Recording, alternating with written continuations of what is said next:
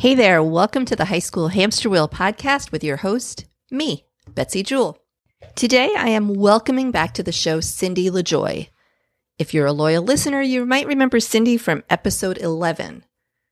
Cindy's the founder and Facebook group administrator of the Blue Collar Homeschool Group. This Facebook group supports and encourages homeschoolers whose kids are headed toward work or trade school or another path after high school. Numbering almost 10,000 members, the group offers a wealth of information seldom talked about in homeschooling circles. As a member of this group, I can attest that the conversation within this group is really engaging, and I learn something every time I go in there. Cindy's been a featured guest on many podcasts and is a contributor to 2 books. Cindy has spoken in numerous forums on international adoption, fetal alcohol spectrum disorder and developmental delay, as well as homeschooling. Cindy is a certified job coach for those with disabilities, a special education teacher, and academic advisor with True North Homeschool Academy. She's also a videographer and a ministerial intern. Cindy loves helping people learn about a different kind of homeschooling excellence and helping others broaden their horizons as they think outside the traditional college box. I'm thrilled to have Cindy back on the show. She always brings great information and adds so much value. Let's get started.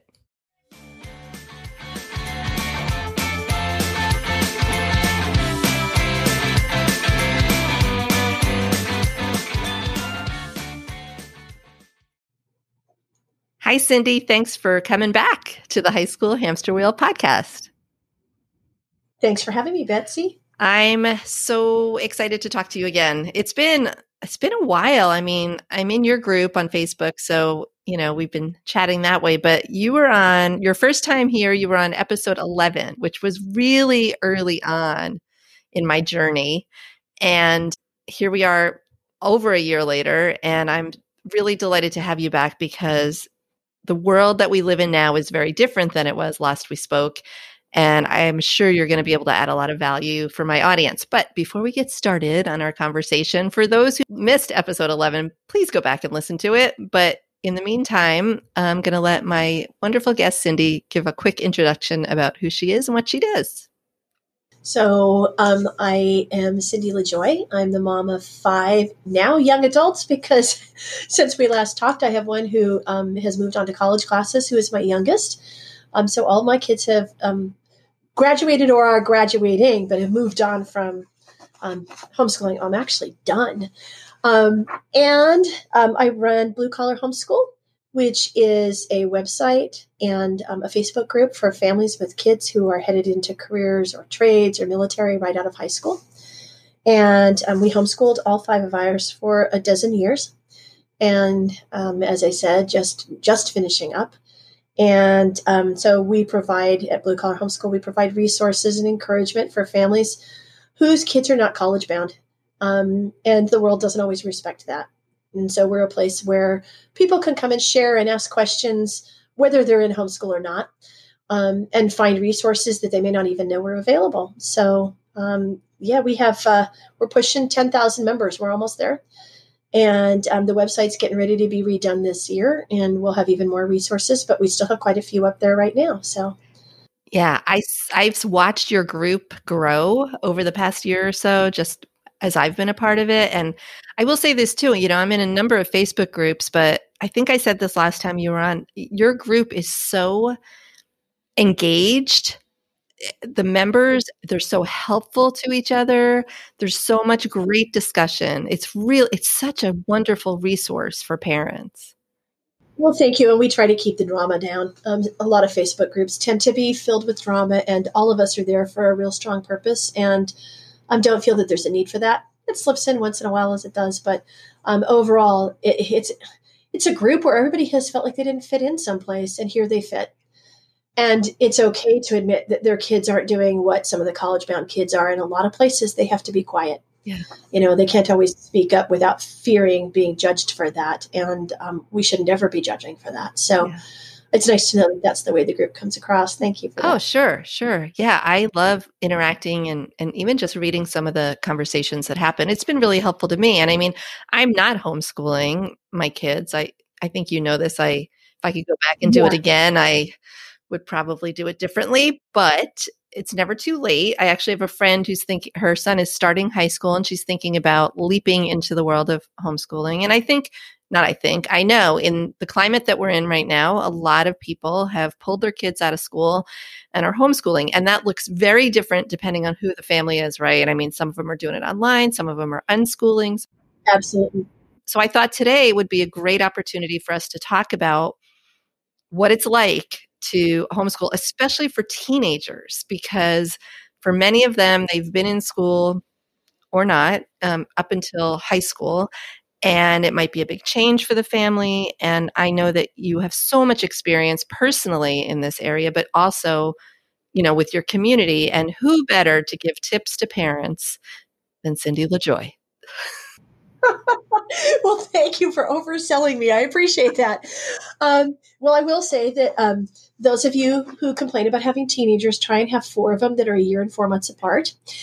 Our oldest 4 are a year and 4 months apart. That was not planned. All of our children are adopted internationally, and we actually didn't know until when adoption was complete that one of ours was older than we were told. So we ended up lumping them together in ways we hadn't envisioned doing. But there we were. What do you do? A lot of the tips that I'm going to share, some are really homeschooling specific, and some I think are just ways that I have found work really well for working with teens. I'm also working as an educator for another young man who is on the autism spectrum. I've run youth groups. I've done lots of work with teens, and I will say this, at least for our family, my tips that I'm going to share with you made all the difference in the world. No one is going to believe this when I share it, but you can ask my kids. They would absolutely affirm we didn't have a single fight amongst our kids the entire time growing up.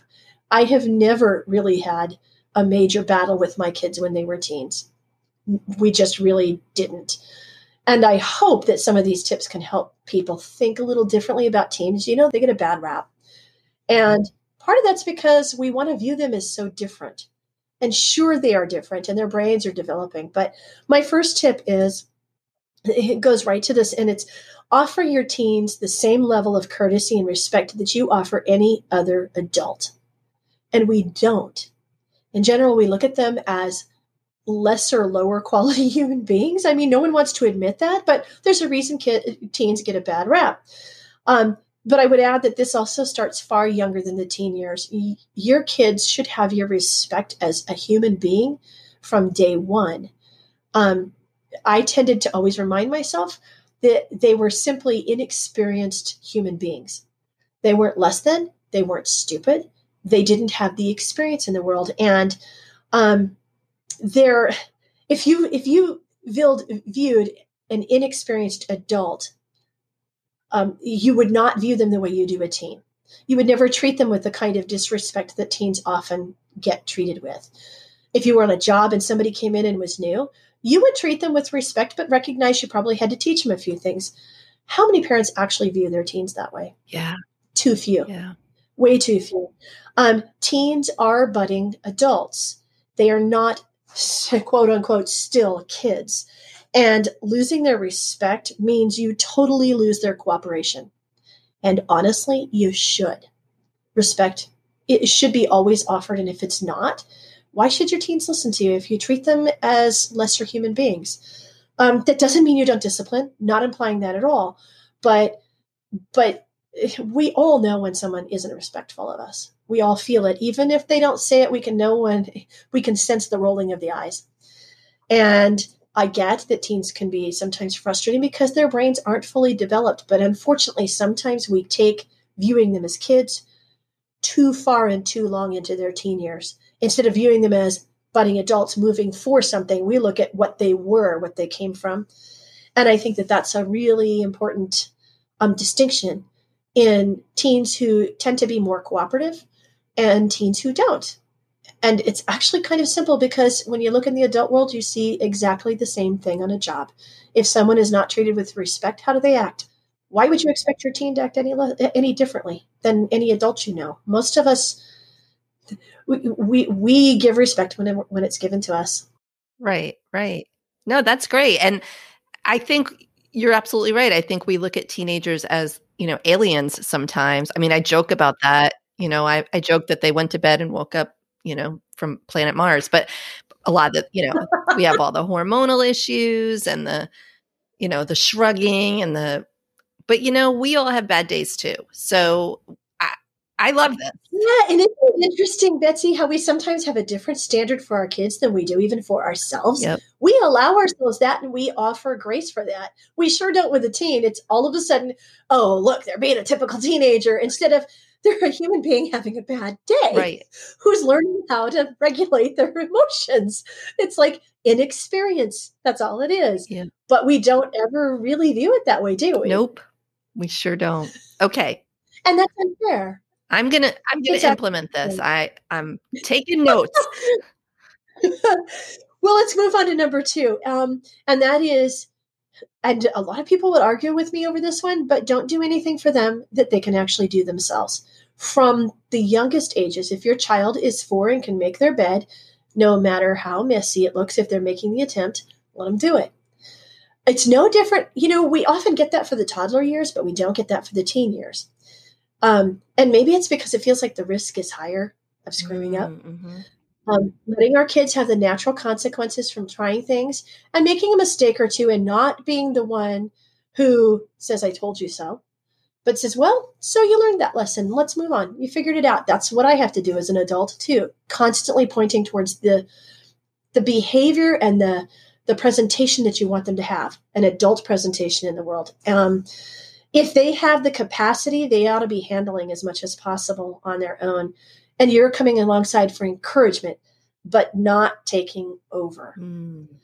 You don't need to, for those who have kids in extra classes or anything else, be it homeschooling or not, you don't go to the teacher if the kid's having a problem when they're 13, 14, 15. You explain to them, this is how adults handle this. You can do this. You need to go talk to that educator and explain what your challenge is or ask them for help or whatever. Mommy doesn't need to get involved. There are so many parents who even, call to get the interview for the kid for the job. How is that helpful? And kids develop an enormous sense of self based on how you sense who they are and project to them who you think they are. If you project to them that you think they're capable and confident and give them opportunities to try on real things, they're going to surprise you. And encouraging their self-image as a budding adult, not as still a kid who can't figure it out, changes everything. Changes everything because the child begins to see that you are not going to hold them back and keep them a child in your mind forever, and they're going to have to buck against that. Yeah, and I think part of it too is, one, we don't want our kids to grow up, right? Well, there is that for sure. Yeah, there's that heart piece that's tough to let go a little bit. And part of it, if I'm being honest, is control, right? We're losing control over the decisions they make, the places they go, the people they see. But that's on us. That's not on them. We have to learn to let go. There is no hood like parenthood. When you meet a fellow parent, you just kind of get each other on a whole nother level. Hi, I'm Kanika Chadda Gupta. I'm a former CNN journalist, mom of 3, including twins, and host of That's Total Mom Sense, the podcast. I interview change makers on their life lessons, legacy, and superpower of intuition, aka their mom sense and dad sense. I've had some pretty amazing parents on my show. Hey, what's up? I'm Kelly Rowland. Hi, this is Chelsea Clinton. It's me, Bobby Brown. Can't wait to share my story. Episodes release every Thursday. Subscribe wherever you listen to podcasts and on YouTube. Join my tribe at that'stotalmomsense.com and follow me on Instagram at Kanika Chadda Gupta. I'm thrilled to be on this journey with you.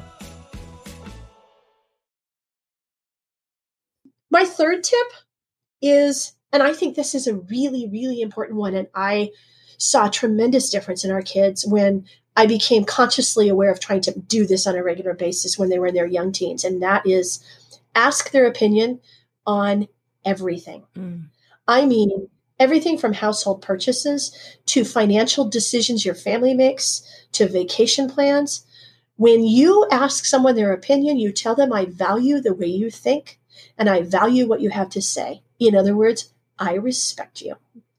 And I'm going to share, we did a house project. We bought a home and remodeled. It was a repossessed modular home, and our kids remodeled it. It was a homeschool project. I'm not going to go into that, but we made a profit. And we told the kids, and my kids at the time were, I think, maybe 9 or 10 to 15. And we made a profit on the project, enough to put a roof on our house. We needed a new roof. And then we had money left over, and we were going to buy living room furniture. And we were looking, and prior to having the cash from this, we had gone looking at a furniture store, and I was drooling and dreaming and wishing we had money to do it. This was prior to that little windfall of a profit. And my son, who then was 13, looked at me and said, "Mom, is that a want or a need? Do we want it or do we need it? Because that's a lot of money." And I looked at him and said, "Doggone it, I raised you too well. You're right, Kenny. I don't need to be spending the money right now." And later, 2 years later, we gave them the cash and said, "You go pick out the furniture. You live in this house too. You're wise. You're good with money." Even those who were younger said, you can figure this out. And all 5 of them, we said, we get a final say, because, we're still the parents, but you go look. And we went to 2 or 3 furniture shops. They picked out all of our living room furniture with the money that they had really basically earned. And they furnished my living room, and we all loved it. But we all really had a collaborative experience. But they knew their opinion really, really mattered. We have asked them, we've asked them 2 or 3 times about really important business decisions, like big business purchases. We sat down as a family and talked it through. We ended up, there was a building next to our business we were considering purchasing. My husband and I didn't make the decision. We sat down with our kids and said, "Here's the cost. Here's what we might have to come up with if we can't get a renter. Let's lay it all out." And we all hashed it and said, "We really want some help making this decision." And we were serious. We, of course, had a sense of what we should do, but I wanted to hear another opinion. And you know what's interesting? When you give your kids the chance, they're going to surprise you. They're going to do far more deeper level thinking when you give them the opportunity to practice it and get good at it than you ever think they will. By the time they're 14 or 15, if you've done this at 7, 8, 9, which sounds silly, but we did, they're going to be really good decision makers, and they're going to be able to weigh a lot of information and then make a decision based on evidence in front of them. But also, it really tells them, "I trust you. I think you have good judgment. I respect your opinion." And if you want to raise a leader and someone who's not a follower, you have to do this stuff, because otherwise you end up with, unless somebody's a natural born, because there are those out there, but they need to have made bigger decisions and contributed and collaborated so that they can have the confidence to make them when they have to make them by themselves. And they get good at it. So we did that regularly. And my kids were very invested in a lot of the decisions we made, and often talked us out of things that we would have probably made a mistake with. I will admit that one. And also, and some people say, "Yeah, well, what if your kid comes up with something really crazy?" It can happen. They're young. But again, they still need the opportunity, and they need to know that you want to hear it. And one of the things that we did, when once in a while an answer came out or a suggestion came out that we thought wasn't really as appropriate, we can always override it because we are the parents. But you do so by giving them a balanced explanation for why, laying out the pros and the cons as you've sort of understood them, and thanking them for their valuable input, which helped you come to your own conclusion, and explain that a lot of times hearing multiple perspectives clarifies your thinking, even if it means you don't go with what somebody said. And that can be the most valuable. Yeah. Yeah. What an important message for them to understand, all points of view and see it from different sides. And I have a rule that I try not to say no unless I have a really good reason to say no. So if they want to do something, or like my son wanted to get his ears pierced and at 15, and I was like, okay, well, yeah. And I couldn't come up with a good reason to say no. I just couldn't. I just said, you have to understand that you may get a job at some point where you can't have earrings in your ears, or there might be a situation where you have to take them out. But other than that, I don't really have a good reason to say no. So I didn't say no. Well, and too often we default to no first. Right. Why don't we default to, let me think about this for a minute? Yeah. And I've done the same thing, Betsy. When they were young, I started telling myself, when I caught myself saying no, because maybe something would inconvenience me. Right. Or maybe I just didn't like it. Well, that's actually not a good enough reason. Right. Now I have a couple times gone to my kids and said, I don't even have a good reason, and I really want to say no. But I probably should say yes. But I would feel more comfortable if I said no. How do you feel about that? And you know what? They gave in to me because they wanted me to feel comfortable. But also that's years of respect building that they could then say, I'll let this one go because that'll make mom feel better. Right. So let's move on. Another one of the tips I have, and this one is more homeschooling oriented. And this one, oh my gosh, I wish I could just convince every single parent to do this. This was so crucial to us. Read alongside your kids all the way through graduation. Read, read, read. Read important things. Read things that stimulate conversation and discussion. When a kid hits about 5th grade and is reading pretty fluently and has developed some vocabulary that's a little higher, we turn them loose and say, go read. And we'll buy you books and we'll take you to the library. But we stop sitting with them and partnering with them as they read. And I did this I have 2 kids who are gifted and 3 who really struggled. And one of my gifted is twice exceptional. I have them all over the map. I was blessed to be able to read with my kids all the way through graduation. And it created opportunities for conversations like we would never, ever have. And another thing is that when you read increasingly more challenging material with your kid, you can bring them up a notch further than where they might be able to do it on their own. We model how to pronounce words if we know how to pronounce them, or we model look it up real quick on the dictionary and see how to pronounce it. We can explain concepts in more adult material.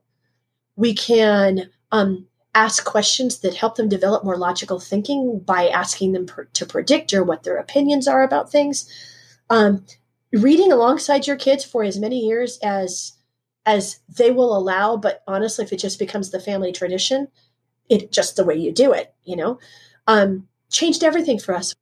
I love that. I used to love to read aloud with my kids. I'd read a page, they'd read a page. We'd kind of go back and forth when they were younger. And I'll be honest, I miss those days, but that's a really, really good piece of advice. So final tip. I'm going to sort of go for homeschooling and public school with this one. Expose your teens to as many electives as you can possibly do. Not the frenetic pace of we have to do something every single night for 3 hours. But I would add, even if academics have to be cut back a bit, I get some kids are headed for college. I get the competition there. I'm sorry, remove it. Period. You damage your kids. You don't need to make college a competitive sport. And that is exactly what it has become. I run the Blue Collar Homeschool Group, and I believe passionately in all paths. We are not anti-college, but what I am is anti-rat race when I'm 12, thinking about, oh my goodness, am I going to get into college at 12? And packing the schedule with an inordinate amount of volunteerism and AP classes and study hours and homework to the point that the kid doesn't even have a life from the time they're in middle school. We are losing critical exploration time with our kids far, far too young because we're pounding the academics far, far too hard. And they've lost valuable exploration time. The electives that we do in school, the clubs we join, not because we're trying to make something look good, but because we're actually interested. They are life-changing. And they help us, especially at the high school level, figure out maybe what we want to do. Yeah, the exploration piece is huge, and it's not happening often enough. And you're right. I use the word expose a lot. Our kids are not exposed to these things. So how will they ever figure out what they like if they don't get the exposure? And then at 16, we tell them, okay, what do you want to major in college? Right. Which is so asinine. I'm sorry, it just is. When you think back 50 years ago or 30 years ago, when some of us were in high school, it wasn't like this. Mm-hmm. The pressure on our kids now to impress us all academically is causing incredible damage. We're losing the exploration time. We're losing the who am I time to figure that out. And then we pressure them to tell us who they are before they've had the chance to explore and figure out who they are because we cut it off. Because we told them they have to be a great student. Anything else you do doesn't matter. You got to be a great student. I am all for excellence in anything we do. but that means anything we do. And we ought to be doing lots of different things. But, one of the things I keep thinking of is we also underestimate the value of a lifelong hobby or avocation that we discovered in the teen years. Like, think about kids who were in choir in school, and then they end up singing in church for the next 50 years because they discovered something that they love that fills them up. Are you going to tell me that doesn't matter? It matters hugely. It changes your adult life forever because you have something that brings you joy, that takes you out of the work world and all your troubles, something that like fills you up. It can be anything. It can be a hobby with radio controlled cars, for goodness sakes. It can be learning to sew. It could be cooking. Lots of kids today, it's cooking because of cooking channels, right? We devalue those pursuits too much unless they beef up, the college application. Mm-hmm. So for homeschooling families, but for families that aren't homeschooling, most of that was relevant across the board. Really, really helpful information. Oh, good. Thank you, Betsy. Thank you so much for being here and coming back again. I'm thrilled. Oh, let's remind people where they can find you. So bluecollarhomeschool.com, the website, lots of resources there. And your Facebook group, also Blue Collar Homeschool, and your book club. Yeah, we have a book group. We read 3 or 4 books a year, and then we discuss them online, 1 question a day. So anybody can pop on anytime they want to and participate in the conversation. And it's just Blue Collar Homeschool book group. You can just look that up on Facebook as well. Okay. Anything else I'm missing, or did we cover that all? I think for the moment, that's it. Well, thanks again for being here. I really appreciate it. Thank you, Betsy. I appreciate it too. Well, that was a great conversation with Cindy LaJoy. Cindy's been on the podcast before, and she is always a pleasure to talk to and a breath of fresh air. Her group, the Blue Collar Homeschool group on Facebook, is definitely worth joining if you're the parent of a homeschooler, but even if you're not, there's so much great conversation in there and helpful advice for parents whose kids might be taking an alternate route. I love where Cindy talked about treating our teens with respect and viewing them as just simply less experienced human beings. I'm guilty too. A lot of the time I'll kind of laugh or roll my eyes at my kids, and I don't really think about the fact that they haven't been on this planet as long as I have. They haven't had the experiences. They just don't have the knowledge. So I think we need to kind of cut them some slack on that. And to her point, treat them with respect no matter what. And I think I'm also guilty of treating my teens younger than they are sometimes. I like to do things for them. I like to make them breakfast. I like to help them out with tasks. But if they can do it themselves, they should do it themselves. My older son is about a year from graduating high school, a little over a year, and he's going to be out of the house soon, no matter what path he chooses. So it's my job to make sure he's equipped to do that. So this was all really great information. I always welcome hearing Cindy's point of view. And I really appreciate you being here. So all the links and references mentioned during the episode can be found in the show notes. Be sure to subscribe in your favorite podcast player. And I'd love to hear from you. Message me on social media, send me an email via my website. Tell me what you think about the podcast and if you have ideas for future episodes. That wraps it up for today. I'll be back soon with another episode of the High School Hamster Wheel Podcast.